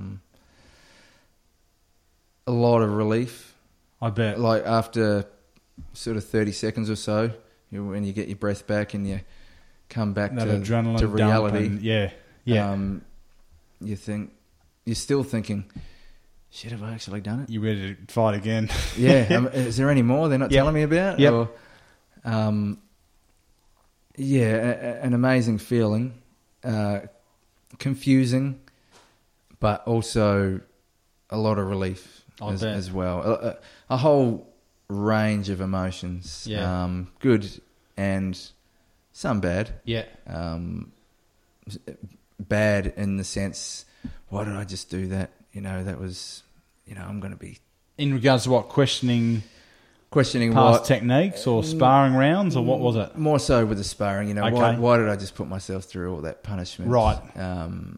Which sounds kind of silly now because... Now it does because you know what you know, but let's say hypothetically you'd failed, you'd probably continue to play on that thought. Yeah. Why the fuck would I do something like that? Yeah. So I imagine most Ironman triathletes say the similar thing while they're going through it. Oh, yeah.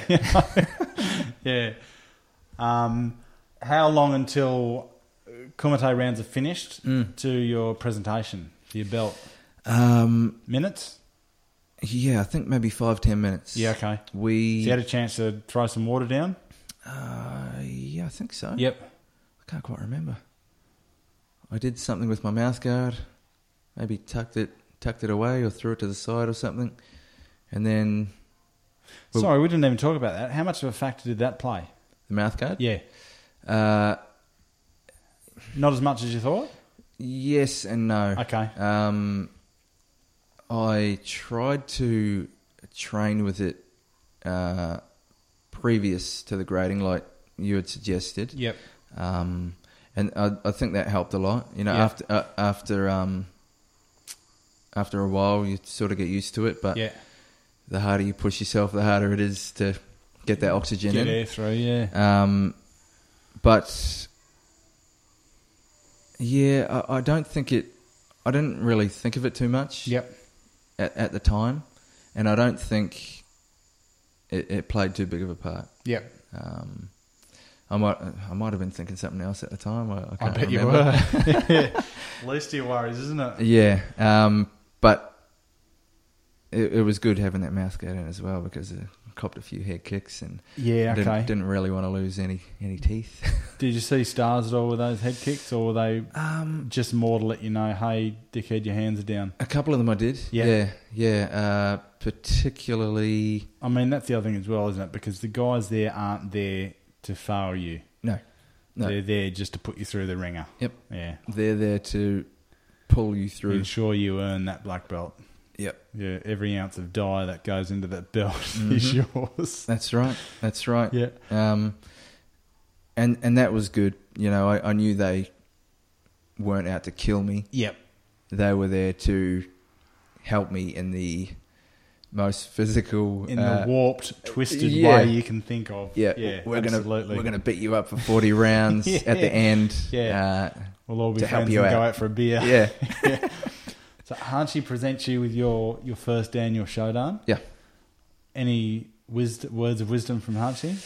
Or just congrats, mate? What is it? Yeah, it was pretty basic. He sort of joked around with me a bit and said, "Yeah, it's about time you got this." Because you have to pay for the belt. Yes. Previous to the day, I'd actually paid for it the year before. Wow. Okay. When I got invited that year previous, so I'd have been sitting up there gathering dust somewhere. Yeah, and he was giving me shit about that. He said, "Now we don't have to hold on to this thing. You can wear it." Taking up room on the mantelpiece. Yeah. And it was exactly like I pictured years previous. That's what I was going to come back to. Yeah, That's brilliant. It was exactly. It was just a mirror image of. So basically, you had somewhat projected your own destiny in that regard. Yeah. Yeah. Yep. And that was. A great feeling. A great feeling. And probably as time has gone by, as the weeks have gone by, it's still setting in. Buzzing, it's still there? It is. But it's also, I also think, wow, I really did that. Yeah. You know? Or sometimes, did I just do that? Yeah. And then I look at my belt, oh yeah, I did. Yeah. Yeah. And sometimes I forget because I'm busy doing other things, and I come home and then my belt's there and my certificate's there, and look at it and think, wow, I did do Jermaine that. Downs, that's right. Yeah. And that's not something I thought about too much at the start. You know, I wasn't, like I said, that wasn't the goal The at that ultimate time. goal, yeah. So, Brilliant. Yeah. Going forward, what are your future goals, not only in Kyokushin, but also sort of, martial arts obviously ties in heavily to fitness in my mind. Yeah. What are your future goals now? Obviously, you've had a very well-earned break. Yeah. Which I... Paid for a bit yesterday. Yeah, paid for it a bit yesterday. So I actually thought about this before the grading, what I wanted to do afterwards. And a while ago, I thought, maybe I'll just stop at black. Wow. Yeah. I continue training and not grade further, or just cold turkey, see you later? Cold turkey, see you later. Wow. Yeah. Okay. So how long, up until when were you thinking that? The last time I thought that was... Round one of the conversation? I'd like to say that, but no.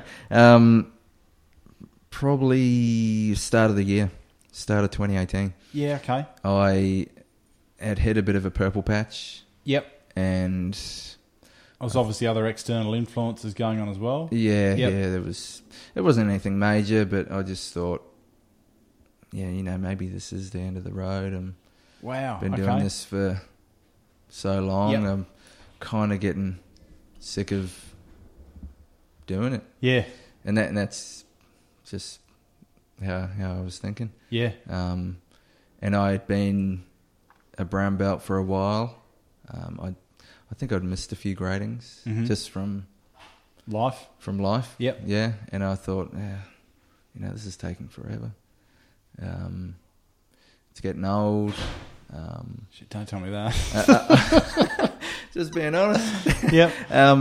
You haven't even got any grey in your beard yet, mate. It's getting there. And I don't know what turned me around. Actually, no, I do. We went to a seminar in Ballina and Lismore, and Hunchy was there, and Sensei Alex, and I thought, this would be a good chance to get away and maybe change my mind. I don't know. I'm not really sold on continuing for much longer. And I got there, and I had a great time. I had the time of my life, and I think there are a few elements that played into that. I think getting outside of where we train so much. Yep. Meeting people I haven't met before, seeing old faces, striking up conversations that I'd left hanging from 6 months previous. So not even so much certainly some of the training aspect, but also the social and the community Yeah. pulled you back in. Yeah, I think so. I mean, it was a solid couple of days. Yes. Working on everything. Yep. To do with Kyokushin and what we do. But it kind of made me realise how good it can be, how fun and enjoyable it can actually be. Definitely. And it wasn't as bad and boring as what I had been thinking. Yeah, okay. Which, as soon as I got pulled out of that, I thought, what was I thinking? Where have I been? You know, Yeah. what was I thinking like that? And like we said, obviously life had happened, and I just got into a different headspace. And, Yeah. But yeah, so I'm thankful I went down to that, and that kind of pulled me out and turned me around, so to speak. Isn't it funny that I think that's part of the martial arts journey, isn't it? At some stage, you're either ready to quit or change, or I don't know what it is, and you have that moment where you're like, oh shit, I'm in this for the long term, or just keep pushing and break those walls down. Yep. Yeah, or just keep, bettering yourself, sharpening your own skills, sort of thing. Mm-hmm. Touchy subject. Any tournaments in the future? In the future, now we've had this conversation before, you and I, where we have. I've often at times spoken about my fear of head trauma, and Kyokushin's certainly no stranger to head trauma. No. And the difference between the Tuesday and Thursday night sparring sessions, where everyone's conscious of everyone's ability and to go to work the next day, where tournaments, they're there to take your fucking head off. Oh yeah, practically they're there to win. Yep. What are your thoughts? I would love to enter a tournament. There's something not even masculine, but testing your skills. Yeah. That's real world combat. Yeah. For a karate practitioner. That's as real as it's going to get in a controlled environment without going on a Friday night and, getting on the piss and hitting someone in the face. Yep. And you really want to not only test your physical limits, but also that mental fortitude plays a fact in the matter as well. Yeah. Yeah. Yeah, big time. And that's, for quite a while, I wanted to see what I could possibly be capable of at a tournament. Yes. I thought that way about just karate in general. How far can I go with this? Yep. And then I started translating that to, possibly a tournament. Yes. And, in the back of my mind, I still would like to. Something that still intrigues you? Yeah, especially the kumite. Yep. It hasn't really crossed my mind that much to do a kata, to enter the kata category in a tournament. Which is interesting because your kata is just polished. It really is. Yeah. See, I don't see it that way. Of course you don't. Yeah. I always want to get better. The mind of a white belt, mate. It's brilliant. Yeah. But as I've gotten older, like you were saying just before, the thinking of the possibility of head injuries and to be honest, those kumite tournaments, it's a young man's game. Yeah, it really is. Yep. Yeah. Oh, definitely. I also have my family to think about. Absolutely. As well. Yep. If I got seriously KO'd, yes, they would be. And you got more weeks off or whatever. Yeah, then I'm out of work. Yep. That affects my family. Maybe the wife can't work because I'm, in hospital or whatever. You're an idiot and wanted to see how well you do. Yeah. All those things. That. All those things cross my mind. But then I also think, what are the chances of that actually happening? Yep. And on the flip side, just do it once. Yeah. Then you've got that experience to say, even to your kids. Yeah, I did it. It was a good experience. Yeah.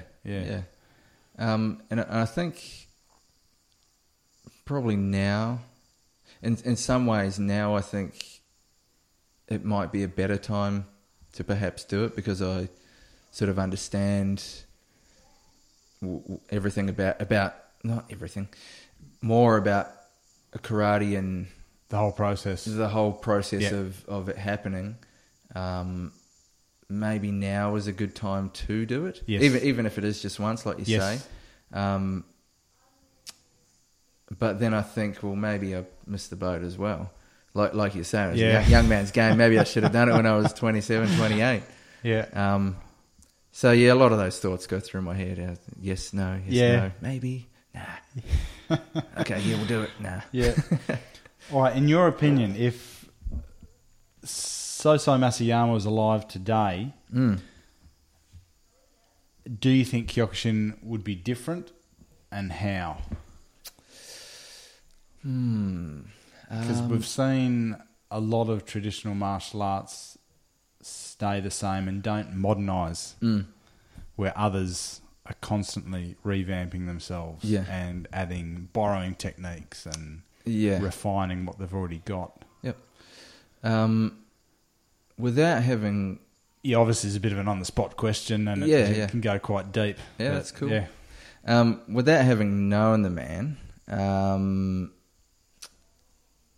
would like to think he would have changed with the times and modernised it, because, like we've talked about, he came from a few different martial arts. He's a bit of a pioneer, wasn't he? And yeah, he pioneered, Kyokushin and what he was doing. So he stepped out of the square, and sort of evolutionised bits and pieces of other things. Yeah.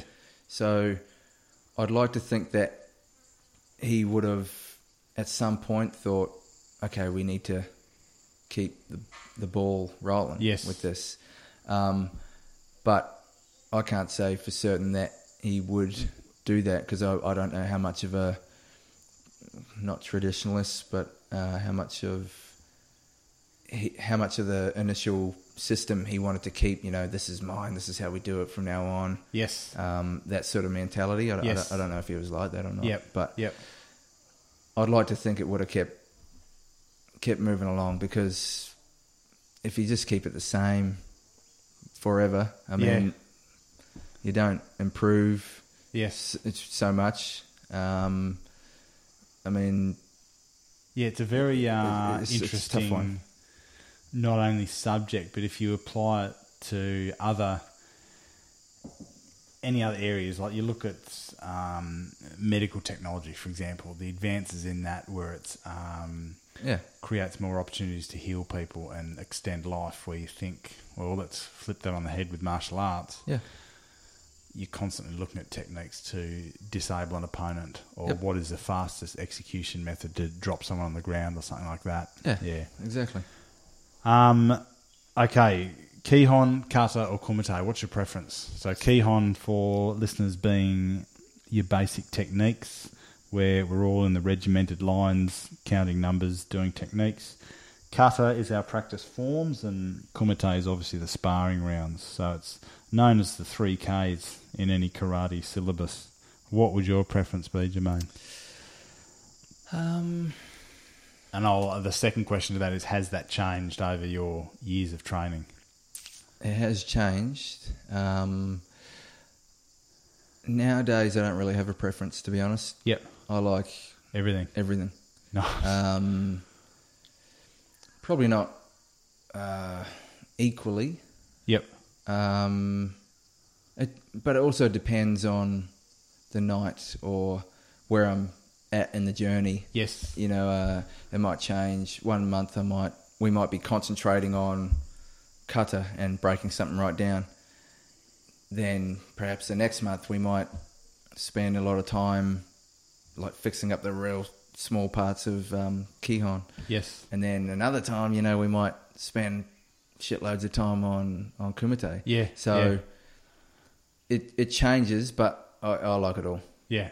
If I'm being completely honest. Brilliant. But I think at the beginning, when I first started, in those first few years, probably the Kumite. Even though I may not have been that great at it, yep. I just like that physical aspect getting smashed, pushing yourself, and getting smashed and punching on with someone, and because we don't have any punches or elbow strikes to the head, it's a lot easier to stay standing. Yes, you can tend to push a bit more, and and see how much punishment you can take. Yeah. So I really enjoyed that when I first started. So I gravitated towards that. Yep.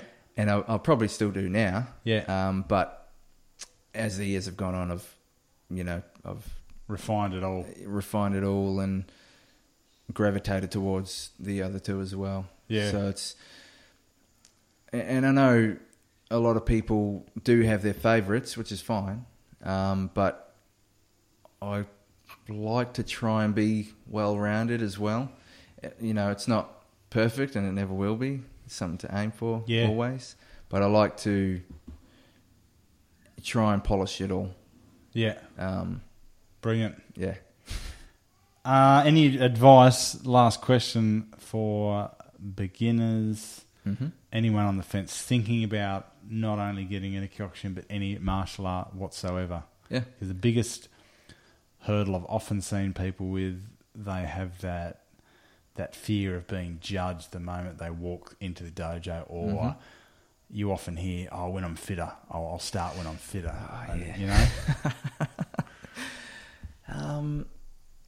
Like we're all there once. Oh, yeah, we are. Oh, we were, sorry. Yeah.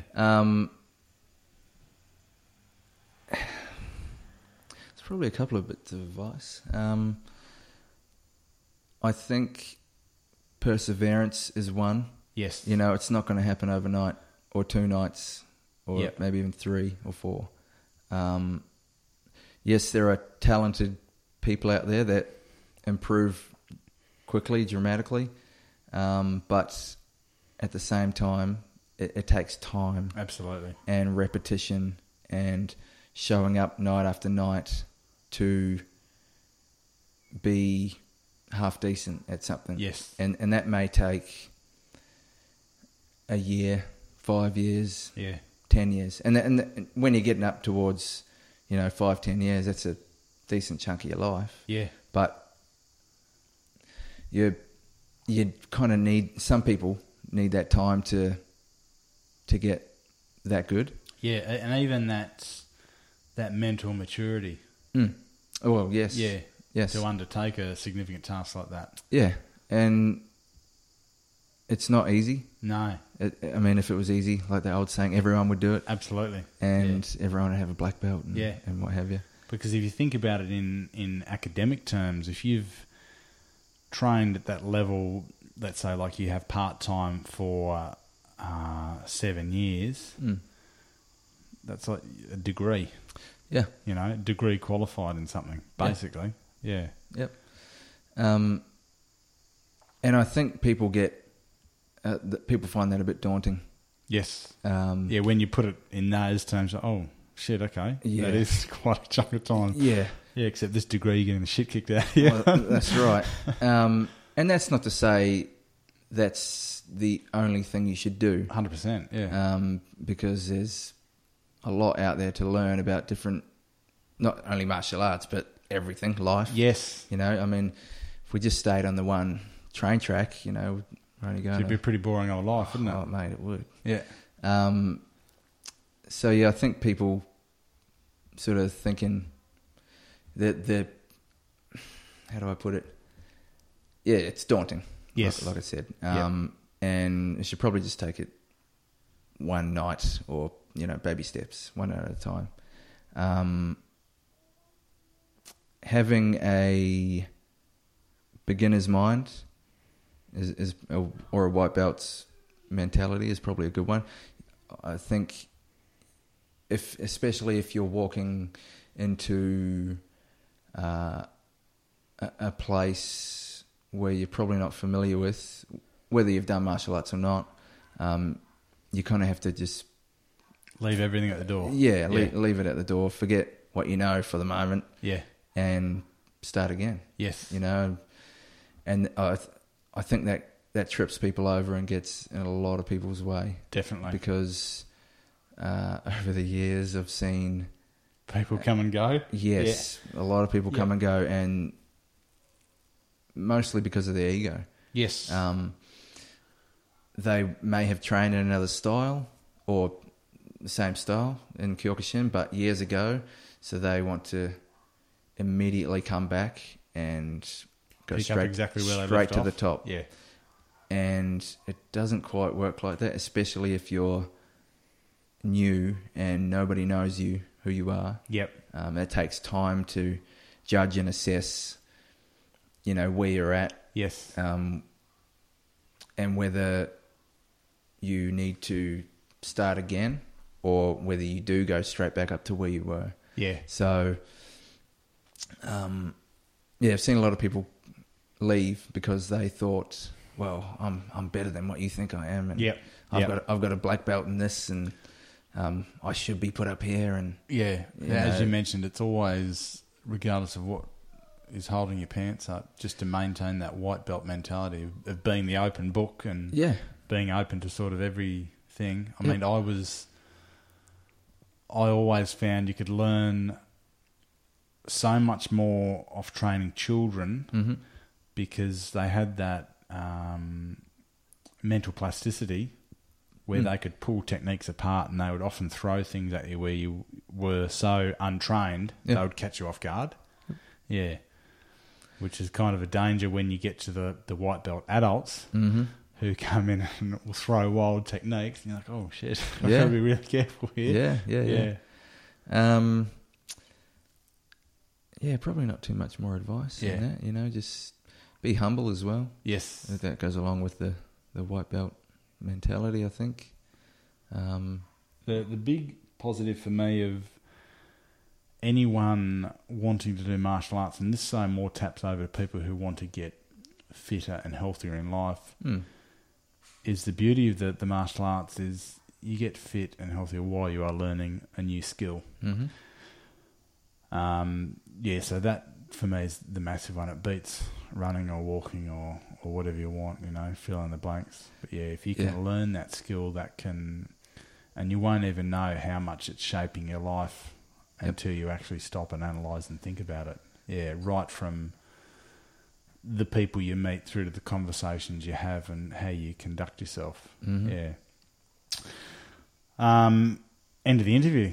Thanks, mate. I'm just going to give Sensei Rob a massive plug.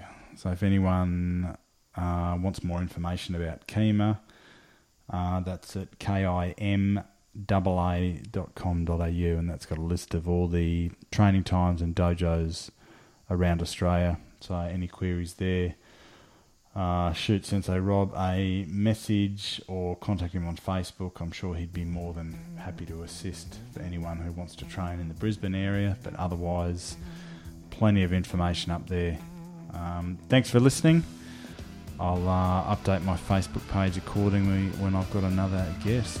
Thank you.